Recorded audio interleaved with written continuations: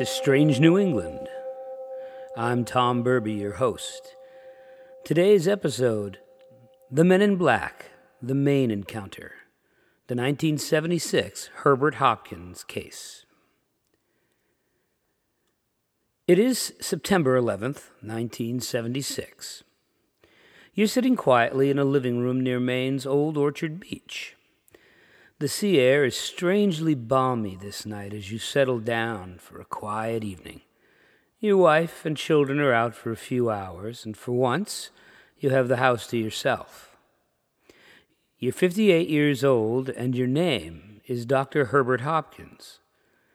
And your quiet life is about to encounter a roadblock that will send you careening into an area you've glimpsed but never visited before. Though you are a renowned allergist and have done research for years on the causes and treatment of multiple sclerosis, you've been going down a slightly different avenue in your career recently. For the past several weeks, you've been engaged doing what you most enjoy, hypnosis. The most interesting work of your career has been consulting on a case of alleged UFO teleportation in Oxford, Maine, of David Stephens in 1975, work you find both fascinating and difficult to dismiss.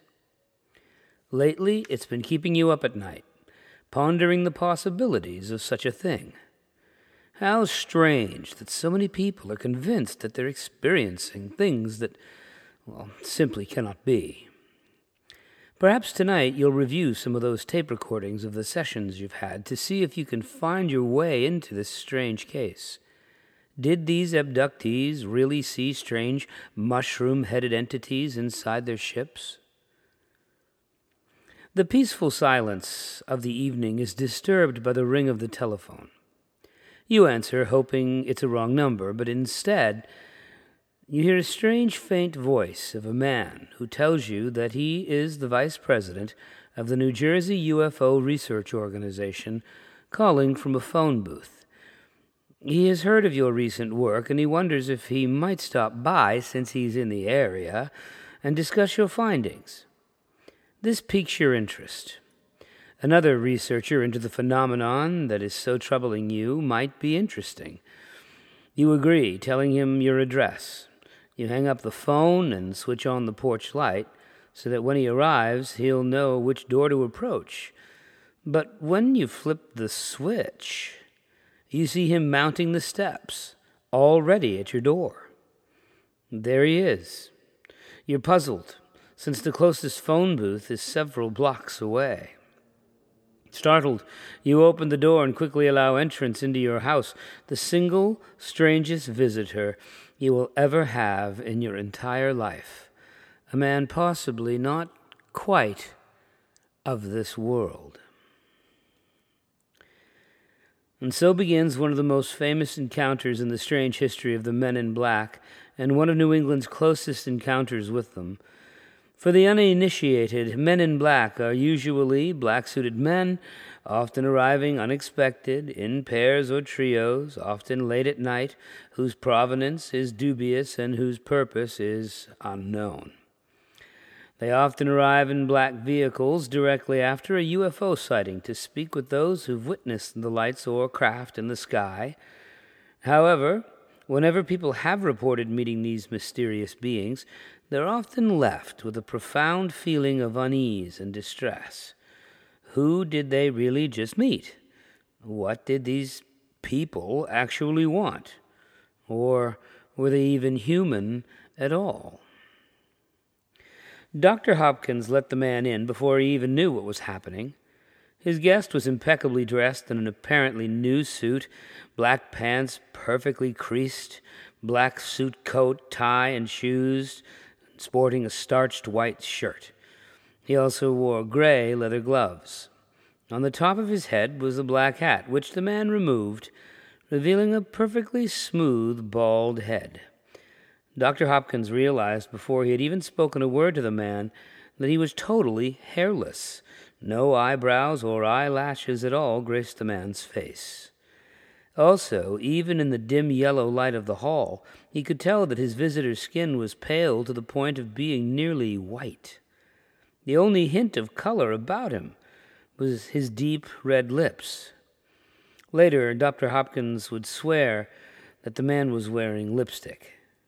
His nose seemed too small for a man of his height and stature, and his ears were very small, as well as appearing to be lower on the head than they should have been. Hopkins invited the stranger into his living room, and they sat opposite each other on the chair and the couch. The stranger asked about the hypnotism sessions with the supposed abductees, and Hopkins answered all of his questions, even though the strangeness of the whole encounter was beginning to have an impact upon his mind. Who was this man, really? He seemed to know things about the case that only someone intimately involved with it could. Why was he asking questions if he already knew all of the answers? With every answer that Hopkins gave to his inquiries, the man would repeat the exact same phrase. Yes, that's the way I understand it. And then it occurred to him that he did not know the man's name. Things immediately began to steer towards the unknown, and Dr. Hopkins found himself in the presence of something else, something other. First, the man mistakenly brushed his lips with his gray gloves, and a portion of his lipstick smeared off, revealing that indeed he had no lips at all. Then he pointed to Dr. Hopkins' pocket and observed that he had 2 coins inside. This seemingly random observation was true, though how he would have known this was beyond the good doctor. The stranger requested that Hopkins remove one of the coins and hold it in the palm of his hand, which he did. "Watch the coin," the stranger requested. As Hopkins observed it, his vision began to grow fuzzy and then to waver. After it changed color, it simply vanished. The man then said that no one on this plane would ever see that coin again. The conversation was steered by the guest to the Betty and Barney Hill UFO encounter from Exeter, New Hampshire in 1961. The conversation went as follows. "Do you know what happened to Barney Hill?" asked the stranger. "No, I don't," replied Hopkins, "except that he died." "Do you know what he died from?" asked the stranger. "A heart attack, I'm guessing?" "No, that's not entirely accurate. He died because he knew too much," replied the stranger. And then he arose slowly and awkwardly and began to move toward the door. With slurred speech, he said to Hopkins, "My energy is running low. Must go now. Goodbye." And with that, he left, Hopkins wondering who he had met and what had just happened. He rushed to the door to watch the man depart, but all he saw was a very bright blue light bathing the parking lot outside of his home. Were the man's words about Barney Hill a threat against Hopkins meant to stop his research on the hypnosis case and walk away? As time passed, Hopkins became convinced of the truth of this idea. If this had simply been another human being advising him to stop, he might not have. But because of the high strangeness of this man's behavior and appearance, there was no doubt that he would comply. He erased all of the tapes from the prior session and stopped working on the UFO abduction case altogether. He discovered later that, of course, there was no New Jersey UFO Research Organization, and like so many people who have claimed to have had interactions with these beings, he felt like he'd been contacted and threatened by these entities. The 1976 Herbert Hopkins case remains one of the most detailed reports of an interaction with a possible man in black. People who study the phenomena seriously often cite this case as the most important and informed report ever recorded about the ominous visitors in the night. However, a good story doesn't have to be real to be appreciated. It is possible that the experience, as reported by Dr. Hopkins, was a fabrication designed to draw attention to his work and his own odd need for attention. Though the source of the following information is no longer available on the Internet itself, it is available at the Internet Archive's Wayback Machine. It's in the form of a blog written by his nephew, also named Herbert Hopkins.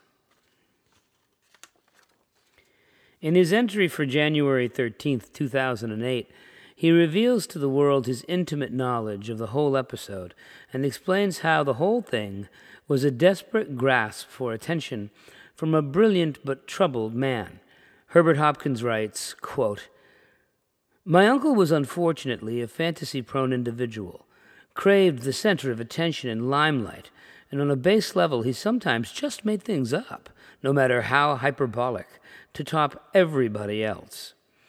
As brilliant as he was in many areas, however, he was unskilled at fiction, and for much of the 70s and 80s, he was an alcoholic.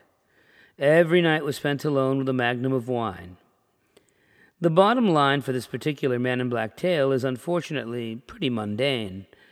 This mysterious being in black, inspired by cheap fiction and alcohol, probably less of malicious intent and more from some sad need for attention, was, alas, a simple lie, one that needs to be corrected for those into serious research in this area." So, who are we to believe? The good Dr. Hopkins or his nephew? Was he truly threatened, or was he simply seeking attention? Whichever way you choose, the story remains interesting and continues to dwell in the annals of the mysterious and the lore of New England. Perhaps when we consider things that are truly strange, the strangest of all might, after all, be the people who claim to have experienced impossible things. I'm Tom Burby, and you've been listening to Strange New England.